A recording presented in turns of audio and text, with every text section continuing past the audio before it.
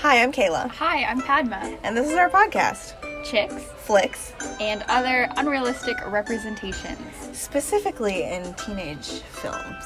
Yes. So the YA book and film industry, it's fairly popular among teens. It's pushed a Yes. lot in libraries and in movies, but half the time they're not saying anything about our It's the actual most lives. unrealistic thing ever, especially if we look at Netflix originals, where, we've seen Sierra Burgess is a Loser, Loser. To All the Boys I've Loved Before, The Kissing Booth, all of these Netflix originals, that are very popular.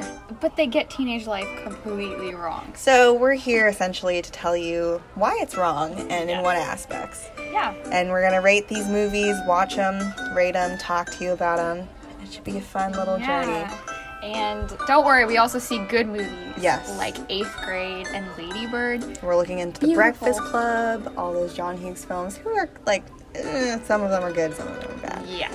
But so this is our podcast. This is our introduction. And we hope you like it. Yes.